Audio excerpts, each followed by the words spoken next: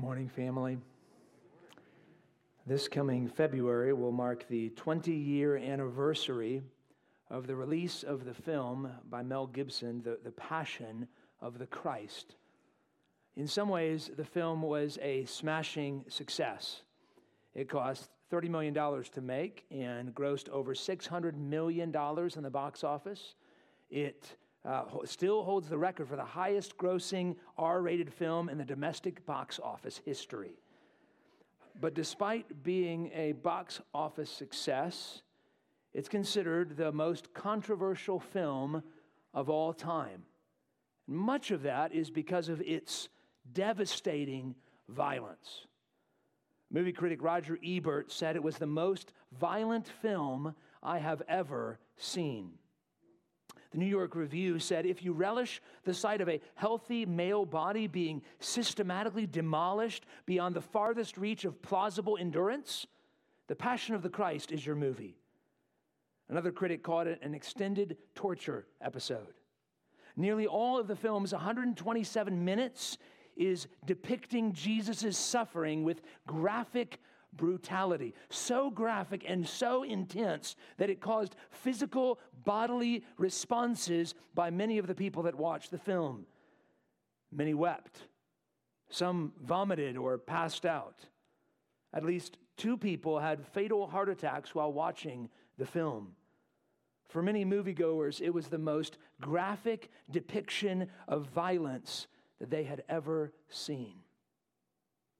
Many Protestants were concerned not so much with the violence in the film, but with the way that the story was told. Mel Gibson is a lifelong Roman Catholic, and he included many details in his telling of the story that are nowhere to be found in the scriptures. For example, there's a scene when Jesus' body is thrown off of a bridge, or when his mother Mary wipes blood off of the ground, or when a woman named Veronica wipes his face, blood off of his face with a cloth. But even more disturbing than what the film added is what was absent.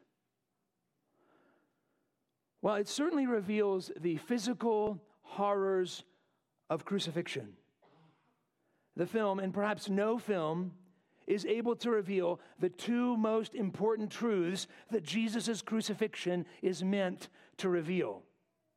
The film was unable to communicate the depths of our sin and the heights of God's grace. If you're not already there in your Bible, I'm going to invite you to open it up again to Matthew 27. We'll get started in verse 26 this morning. It's going to help you, as always, if you have a Bible open and are able to follow along with us. If you're new with us here this morning, we're so grateful that you're here. We are in the middle of however many year journey walking through the Gospel of Matthew, nearing the home stretch. Our main diet of teaching at Poquoson Baptist Church is to go verse by verse through books of the Bible, and we've been studying Matthew for quite a while, and we're nearing the end. If you were with us last week, you witnessed as the religious leaders brought Jesus before Pilate. You watched Pilate's cowardice. You saw the religious leaders' envy and the anger of the mob, and you saw Jesus suffering as a lamb being led to the slaughter. And today, that suffering is going to continue. It's going to escalate, but there's more going on than meets the eye. In the suffering of Jesus, we see not only the physical horrors of crucifixion, but we see the depths of man's sin and the heights of God's grace. That's the big idea I hope you take away from our text this morning, is that the cross of Christ reveals the depths of man's sin and the heights of God's grace. We'll see those 2 truths by answering 2 questions of our text this morning. First, we'll ask, how did Jesus suffer? And as we examine how Jesus suffered, we will see the depths of humanity's sin. And then we'll ask, why did Jesus suffer? And in answering that question, we will see just a bit of the heights of God's grace. So let's dive in with question number 1. How did Jesus suffer? How did Jesus suffer? I want you to consider with me 4 truths about the suffering of Jesus. The first 2 we'll hit pretty quickly, and then we'll spend most of our time on the last 2. First, it's important to remember that Jesus suffered as a man. Jesus suffered as a man. We covered this extensively when we were in the Garden of Gethsemane a few weeks ago, but it's worth repeating that Jesus is not like Clark Kent. Those of you that aren't comic book nerds like myself, Clark Kent is Superman's alter ego. He's absolutely incredibly strong, and yet as Clark Kent, he pretends to be weak. Just a mild-mannered newspaper reporter. Jesus is not pretending to suffer. Jesus' nerve endings and pain receptors worked just like yours do. So every bit of physical suffering that we'll unpack in our text this morning, Jesus experienced to the full, just as you and I would if we were to endure it. He suffered as a man. Secondly, Jesus suffered alone. Jesus suffered alone. In his book, The Kill Switch, Phil Zabriskie reports that veterans with PTSD are far more likely to suffer longer and more intensely if they have nobody to talk to about their struggles. Can you relate to that? If you're hurting, your pain is going to be more intense and it's going to last longer if you're suffering alone. Now think about the suffering of Jesus. If you saw Jesus on Palm Sunday, as the crowds cried out, "Hosanna, Hosanna, blessed is he who comes in the name of the Lord," you would think that Jesus had no enemies. But if you heard the crowd crying out, "Crucify him," on Friday morning, you would think that Jesus had no friends. And indeed, at this point in the story, all Jesus' friends are gone. The last of them, Peter, denied 3 times that he even knew who Jesus was. Jesus is utterly alone. And as we'll see next week, even forsaken by the Father, Jesus truly suffered alone. Number 3, Jesus suffered intense mockery. Jesus suffered intense mockery. Have you ever been walking somewhere and maybe you're in a store or on a sidewalk or something and you trip and fall, and one of the first things you do if you're not really badly hurt is you look around to see if anyone saw you, right? Why do we do that? Because we don't want to be mocked, right? And if we're going to be mocked, we prefer for the mockery to be at a minimum. So if it's just like one guy, we kind of smile and then move on. But if a bunch of people see you, the mockery is increased, right? We prefer to be mocked as little as possible, but Jesus does not have that luxury. Look with me beginning in verse 27. After Jesus has been scourged, we'll talk about the scourging in a moment, the soldiers of the governor took Jesus into the governor's headquarters, and they gathered the whole battalion before him. I don't know how you picture the scene when Jesus has a crown of thorns upon his head and he's mocked by the soldiers. Maybe you picture a few dozen soldiers gathered there inflicting pain and mockery on Jesus. Do you know how many people are in a whole battalion? 600 soldiers. This is a crowd 4 times the size of a normal Sunday gathering at PBC, and they're gathered around to witness and mock one man. Imagine the intensity, and notice how they mock our precious Jesus. Verse 28, they stripped him and put a scarlet robe on him. They took off his clothes, probably stripped him completely naked, adding to his shame. And they put a scarlet robe on him.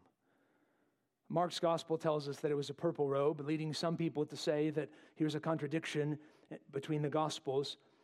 Most likely, this was a red robe that had begun to fade and had begun to look purple. And with a reddish purple color, this robe looks like the color of royalty. And they put it on Jesus, and they laugh at him, and they mock him, and they say, "Here's our king." Verse 29, twisting together a crown of thorns, They put it on his head and put a reed in his right hand. And kneeling before him, they mocked him, saying, "Hail, King of the Jews." When we envision the crown of thorns, we might envision these tiny little thorns we see on a rose bushes. These are probably 2-inch quills that are pretty common around Jerusalem, twisted together into a violent crown and shoved upon his head. There's our king. There's his crown. And a king, of course, needs a scepter. So they take a reed, something a little flimsy perhaps. They put it in his hand and they mock him, King of the Jews. The goal of the crown was to make fun of Jesus and to inflict pain upon him. But isn't it interesting that when man is doing one thing, God is doing 100 things? So as Jesus has thorns put upon his head, an astute reader of the Bible should be thinking all the way back to the Garden of Eden. And you remember when our first parents, Adam and Eve, disobeyed God, and God threatened them with curses, and God said to Adam in Genesis 3:18, "Thorns and thistles the ground shall bring forth for you, and you shall eat the plants of the field." Jesus is literally bearing our curse on his head. And in just a moment, as the cross continues, he will suffer and receive our curse in our place. The mockery isn't over. After giving him the scepter, verse 30 says, they spit on him and took the reed, the scepter, and struck him on the head. And when they had mocked him, they stripped him of the robe and put his own clothes on him and led him away to crucify him. They take the reed and smash it on his head with a crown of thorns already there, spit on him, mock him, make fun of him, put his clothes back on him, and lead him away to be crucified. And yet, that is not the end of the mockery that Jesus endures. Look ahead a few verses to verse 37. As he is there, being crucified outside the city gates, the text says, over his head they put the charge against him, which read, "This is Jesus, the King of the Jews." In those days, usually when you crucified someone, you would have a list of the charges against them, and you would nail that to the top of the cross. And here's the charge against this man who's receiving such devastating torture. King of the Jews. Another attempt to mock this Jesus. His only crime was claiming to be king. In verse 38, as Jesus is dying, the people around him are mocking him too. Then the two robbers were crucified with him, one on the right and one on the left. And those who passed by derided him, wagging their heads and saying, "You who would destroy the temple and rebuild it in 3 days, save yourself. If you are the Son of God, come down from the cross." So also the chief priest with the elders and the scribes mocked him, saying, "He saved others. He cannot save himself.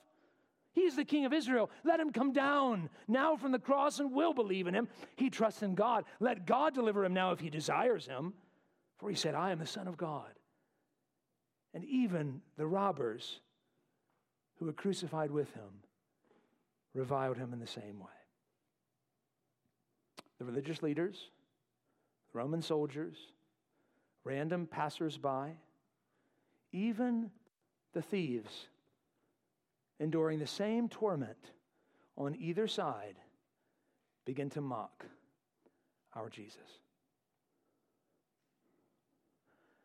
I don't think it's possible for us to even begin to relate to the intensity of this mockery. You see, the truth is, if we're honest, we deserve a little mockery every once in a while, don't we? My family mocks me relentlessly. And usually, in fact, 99% of the time, I deserve it. I do something stupid and it's funny. We do things like that all the time, deserving mockery of a sort. But who is Jesus? He is the Word. In the beginning was the Word, and the Word was with God, and the Word was God. He is the one that upholds the universe by the word of His power. He is the one that whispers and galaxies appear. He is the one who is upholding every atom, every cell in the body of every person, swinging every hammer and every cat of nine tails, and spitting out every vile comment. He is holding them together, and they're mocking Him. He deserves endless praise and is receiving unimaginable mockery. The final thing that Jesus suffered is Jesus suffered excruciating pain. The word excruciating, a word we use to describe severe pain, literally means from the cross. If you know your Latin, you might recognize the word crus, cross, right there in the middle of the word excruciating. It's a word that was coined to describe the pain of the cross. And Jesus' physical pain is absolutely astounding. First, He suffers a scourging. Look at verse 26. Then Pilate released for them Barabbas, and having scourged Jesus, delivered Him to be crucified. In his book, The Murder of Jesus, John MacArthur writes this about scourging. A Roman scourge was a short wooden handle with numerous long lashes of leather attached to it. Each leather strip had a sharp piece of glass, metal, bone, or other hard object attached to the end. The victim would be stripped of all clothing and tied to a post by his wrists with his hands high enough over his head to virtually lift him off the ground. The feet would be dangling, and the skin on the back and buttocks completely taut. One of the two scourge bearers would then deliver blows, skillfully laying the lashes diagonally across the back and buttocks with extreme force. The skin would literally be torn away, and often muscles were deeply lacerated. It was not uncommon for the scourge wounds to penetrate deep into the kidneys or lacerate arteries, causing wounds that in themselves proved fatal. Some victims died from extreme shock during the flogging. End quote. Most of us can't even imagine that pain. But it continues. Add to that the pain of carrying the cross. A cross strong enough to crucify a grown man would probably weigh about 200 pounds, recycled wood. Jim Caviezel, who played Jesus in the film The Passion of the Christ, actually dislocated his shoulder in one of the scenes just by carrying the cross. He's pretending. It's that heavy. So imagine that rough-hewn, splintery, recycled wood shoved onto the lacerated back of your Jesus. John 19, verse 17 tells us that Jesus did carry his cross part of the way, but at some point, we don't know exactly when, on the journey from Pilate's house to Skull Hill, Jesus couldn't take another step. He's human, truly man. He hadn't slept all night, been in prayer. He'd gone through one false trial after another. He'd been spat upon, beaten, scourged, mocked, and now he cannot take another step. Someone needs to carry his cross the rest of the way. Who's there to carry it for him? There are no friends around. None of Jesus' disciples are near. His family is not present. And so, a random passerby is grabbed and conscripted into carrying Jesus' cross. Look at verse 32. As they went out, they found a man of Cyrene, Simon by name. They compelled this man. He didn't volunteer. They compelled this man to carry his cross. After the scourging and the travel from Pilate's house to Skull Hill, then the crucifixion begins. beginning in verse 33. When they came to a place called Golgotha, which means place of a skull, they offered him wine to drink mixed with gall. But when he tasted it, he would not drink it. Before they crucify him, they're offering him this drink. What's the deal with the drink? There's basically two theories. One group says that this drink functioned like a mild narcotic, maybe like Tylenol or ibuprofen, and they offer him this to deaden the pain, and Jesus says, no, I'm going to receive all the pain of the cross in all of its fullness. I am not going to shy away from this. The other school of thought says that it was another mock at Jesus. Here's this sour wine, it's disgusting, and they offered it to him not to comfort him, but to continue making fun of him. Whichever group is right, the lesson is the same. Jesus had no relief from the torment of the cross. None. That pain is unimaginable for most of us. In his book, The Cross of Christ, John Stott writes, crucifixion is probably the most cruel method of execution ever practiced, for it deliberately delayed death until maximum torture had been inflicted. The Romans, by this point in history, were experts at crucifixion. Historians estimate they had crucified by this point about 30,000 people. It was such a devastating form of execution that Roman citizens typically were not allowed to be crucified. Women were not allowed to be crucified because this was reserved for the lowliest of the low. A Jewish historian named Josephus said the cross is the most wretched of deaths. A Roman orator from that day named Cicero said, the very word cross should be far removed, not only from the person of a Roman citizen, but from his thoughts, his eyes, and his ears. The mere mention of the cross is unworthy of a Roman citizen and a free man. Here's what happened. Long 5 to 7 inch spikes were nailed probably into the wrists and into the feet of the criminal being executed, into the wood. Then the cross would be hoisted up and placed into the hole where the individual could remain hanging for all to see. As the cross was raised, often the crucified victims would become incontinent.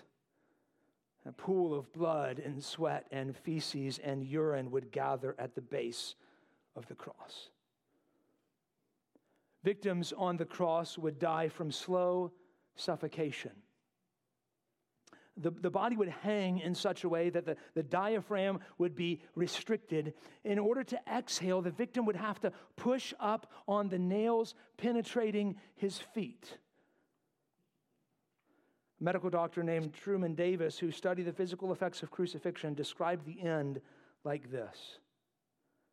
As the arms fatigue, great waves of cramps sweep over the muscles, knotting them in deep, relentless, throbbing pain. With these cramps comes the inability to push himself upward. Hours of this limitless pain, cycles of twisting, joint rending, cramps, intermittent partial asphyxiation, searing pain as tissue is torn from his lacerated back as he moves up and down against the rough timber. It is now almost over. Brother, sister, friend, that's just a tiny glimpse of the devastating wreckage and pain of the cross. But how does Jesus' suffering, how does it reveal the depths of man's sin? If you were to watch the Passion of the Christ, you would probably be convinced that the Jewish people were sinful. As you watch their bloodthirsty screams, crucify him, and you look at their sneers as they mock him from the base of the cross, you would say, yeah, they're sinful. You would probably be convinced that the Romans were sinful. As you watch their sadistic smiles and hear their laughter as lash after lash falls upon the back of Jesus, you would say they're wicked, they're sinful. But here's what you will not say by merely watching that film. You will not see it and say, I'm sinful.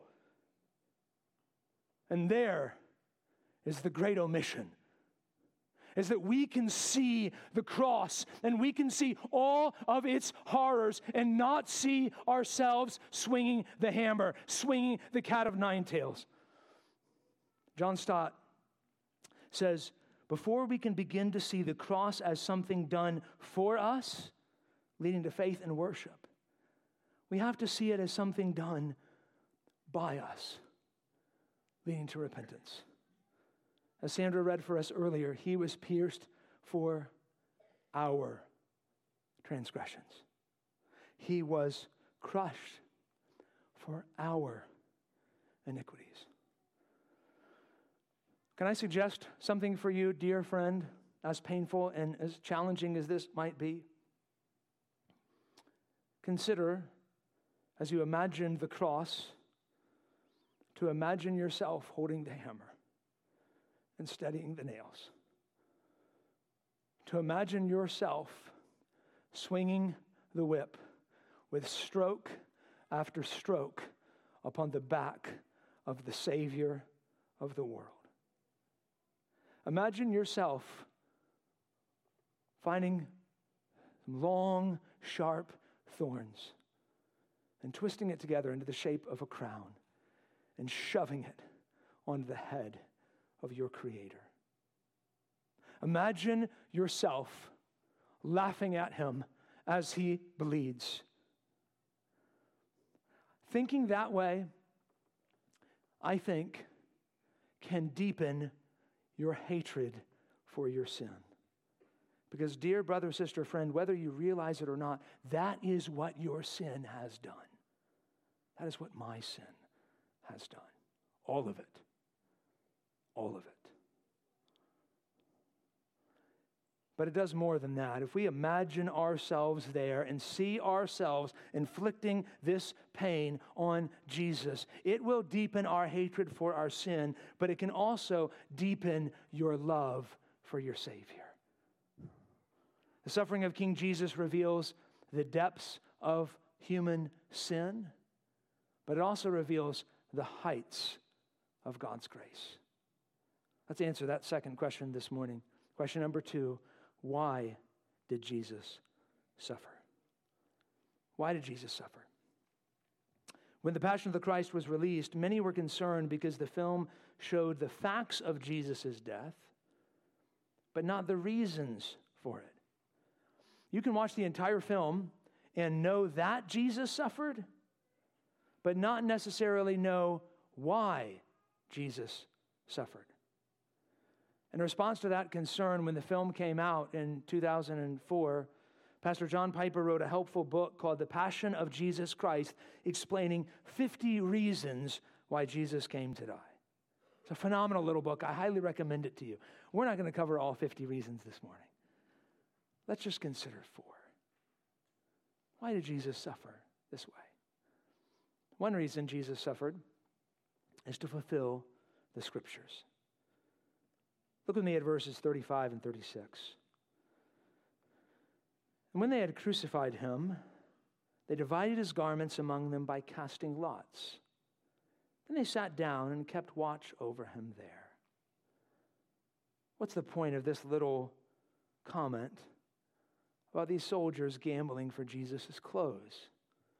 Is it just to show how horrible and callous these soldiers were? They're playing games at the foot of the cross. Well, that's certainly true, but there's more going on here than meets the eye. 1,000 years before Jesus was crucified, King David wrote a song. He wrote a song about his suffering, but even more about the suffering of the Messiah. And in that song, he mentions exactly what happens here at the foot of the cross. Listen to Psalm 22, 16 to 18. For dogs encompass me. A company of evildoers encircles me. They have pierced my hands and feet. I can count all my bones. They stare and gloat over me. They divide my garments among them, and for my clothing they cast lots. Or consider the mockery from the crowd that Jesus endures in verses 39 to 43. The head wagging, even the words in verse 43 are an unmistakable allusion to Psalm 22, verses 7 and 8. What's the lesson here? You can tell how much you value something by how much you're willing to suffer in order to accomplish it. Do you see what Jesus is doing here on the cross? He's suffering to fulfill every promise of the Scriptures. Dear Christian, do you believe that this is a blood-bought Bible? Do you really believe that Jesus treasured this word enough to suffer in excruciating, unimaginable pains so that all of it would be fulfilled? Do we treasure God's word this way? Are you wandering from his word? Is it old hat to you? Are you bored with it? I confess that I often am. So often I find in my own heart this temptation to think, oh, I've read it before. Do I really need more time in the Word of God? Dear Christian, yes, we do. Jesus bled and died for this. Do we act like we believe that? Do we live like we believe that? Maybe you're in this room and you're not a Christian, and you're just looking for more evidence. Maybe you're hoping, you're holding out for some sign, something that will push you over the edge into belief. If that's you, dear friend, this morning, let me encourage you to be careful. I don't know your heart. I don't know if you're sincerely trying to believe or if you're just like the crowd mocking Jesus at the foot of the cross that say, God, let him come down from the cross and then I'll believe. Show me a sign, then I'll believe. Could it be that what you need, dear friend, is not another sign or another piece of evidence? You need to believe the evidence that you've already been given. Jesus suffered to fulfill the Scriptures. Number two, Jesus suffered to ransom his people. Weeks before he endured the cross, Jesus clearly explained the purpose of his coming. He was going to die to ransom his people. Listen to Matthew 20, verse 28. Jesus says, the Son of Man came not to be served, but to serve, and to give his life as a ransom for many. In Jesus' day, the word ransom was a word that was used to refer to buying someone's freedom. Somebody on the slave market, you pay a ransom payment to buy their freedom. So when Jesus says, I am going to die as a ransom, here's what he means. Apart from Christ, you're a slave. Every single one of us. We're slaves to sin. Apart from Jesus, that's who we are. That's how we are. And we cannot free ourselves. A price must be paid, and Jesus came and died on the cross, and that was the ransom price. That was the price to set you free, friend.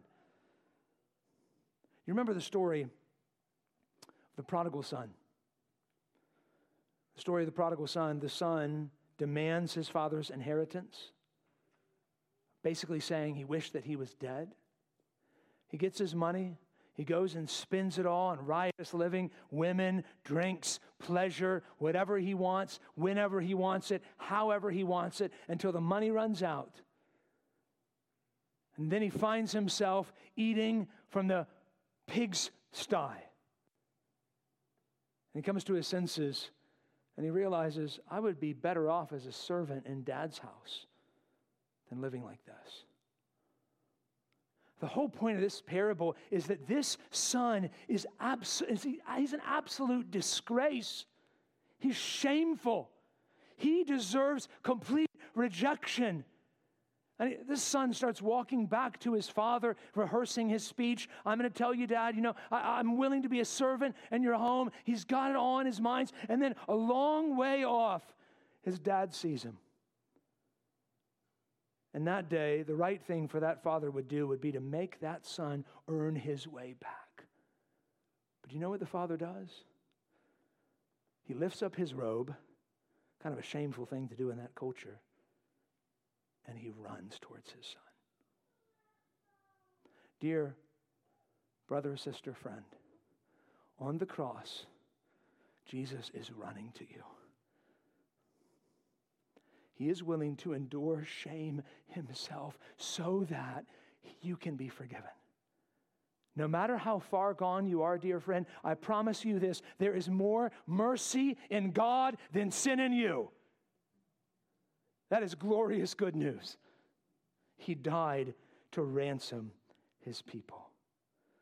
If you're not a Christian, we would invite you to trust in him today, to turn from your sins and trust in him today. And if you belong to him, you must remember that there is therefore now no condemnation if you're in Christ Jesus, because all the penalty was paid. Third reason why Jesus came to die, Jesus suffered to comfort us in our suffering. Everybody suffers, don't they? As Wesley says in The Princess Bride, life is pain. And anyone who tells you different is selling something. Without Jesus, your goal in life becomes to avoid suffering. Suffer as little as possible until I die. But if you belong to Jesus, you can find comfort and strength and perseverance in your suffering. If you're hurting, dear brother, sister, today, Jesus hurt more. Jesus knows your pain to the fullness. You do not come to a high priest who hears your suffering and says, I wish I knew how to relate with you. He knows. You might feel like there's no one in this room that can understand your pain. I promise you, Jesus can. He can. In Jesus, you have someone who knows your suffering. In Jesus, because of Jesus, you can have purpose in your suffering. Jesus' suffering accomplishes something.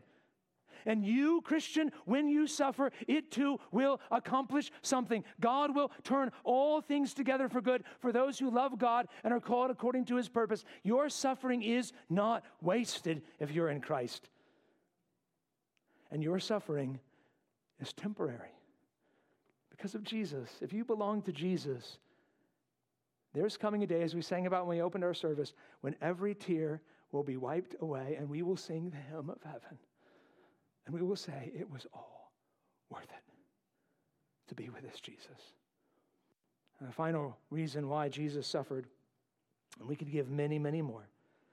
Jesus suffered to free us from the power of sin. Now, here's what I mean. When we talk about Jesus freeing us from the penalty of sin, that means Jesus paid your debt on the cross so that you can stand justified before God. What does it mean to say that Jesus frees you from the power of sin by his suffering? It means that you can grow in holiness to the point that sin has less of a luster in your heart. And the way by which you grow to hate your sin and love your Savior is not to graduate beyond the cross of Jesus, but to dive deeper into the cross of Jesus. Listen to Hebrews 13, verse 12. So Jesus also suffered outside the gate in order to what? To sanctify. That means to grow in holiness the people through his own blood. And notice what the text is saying. Jesus' blood, Jesus' suffering is the means by which you grow in holiness. Do you want to grow in holiness? Do you want to fight sin? Think a lot about the cross. You want to put that sin to death? Christian, think on the cross. Dive deeper into the cross. As we're celebrating the Lord's Supper this morning, I want you to hear one way this works from a Puritan preacher named Jeremiah Burroughs. He said this: if you saw the knife that cut the throat of your dearest child, would not your heart rise against that knife? Suppose you came to a table and there was a knife laid at your plate. It was told to you that this is the knife that cut the throat of your child. Fathers, mothers, if you could still use that knife like any other knife, wouldn't someone say there was but little love to your child? So when there is a temptation come to any sin, this, your sin, is the knife that cut the throat of Christ, that pierced his sides, that was the cause of all his suffering, that made Christ to be a curse. Now, will you not look upon that as a cursed thing that made Christ to be a curse? Oh, with what detestation would a man or woman fling away such a knife? And with the like detestation, it is required that you should renounce sin, for that was the cause of the death of Christ. As we come to the table in just a moment and see the bread and the cup, would you remember that your sin, my sin, caused his body to be bruised and his blood to be shed? Would you fight to remember that your sin is the knife that killed your Savior? And as you think on that, would you use that to motivate you to put that sin to death for the glory of your Savior? In just a moment, we're going to sing a song, and after that, we're going to take the Lord's Supper together. The bread that we take reminds us of Jesus' body, wrecked beyond belief by the horrors of scourging and crucifixion. The cup reminds us of Jesus' blood shed without measure so that we could be forgiven. If you're in this room and you've not repented of your sins and put your faith in Jesus and followed him through baptism as a believer, we would ask you to not take communion with us this morning. Dear friend, that is not because we think that we're better than you. We want you to receive Jesus himself, not a mere symbol that reminds us of Jesus. And since we believe that baptism is the first step of obedience as a believer, we would encourage you, don't take later steps like communion until you've taken that first step. If that's where you find yourself this morning, we'd love to talk about what your next steps should be. When we stand and sing in a moment, one of our pastors will be in the back at the white flag over there, ready and waiting to talk to you. If you're not ready to talk to someone about that today, you're welcome to remain in your seat when folks come to the table and take communion. Or if you prefer, you're also welcome to leave the service quietly if you'd like. There's going to be lots of movement as parents go to get their kiddos, so no one's going to be looking at you and judging you if you'd rather just dismiss yourself when we take communion. But if you're here as a follower of Jesus, I'm going to encourage you to begin preparing your heart now to take communion together. Think about the depths of your sin. That your sin was so bad that Jesus had to die for you. But don't stop there, Christian. Think about the heights of God's mercy. That God is so good that Jesus was glad to die for you. Would you pray with me? Father,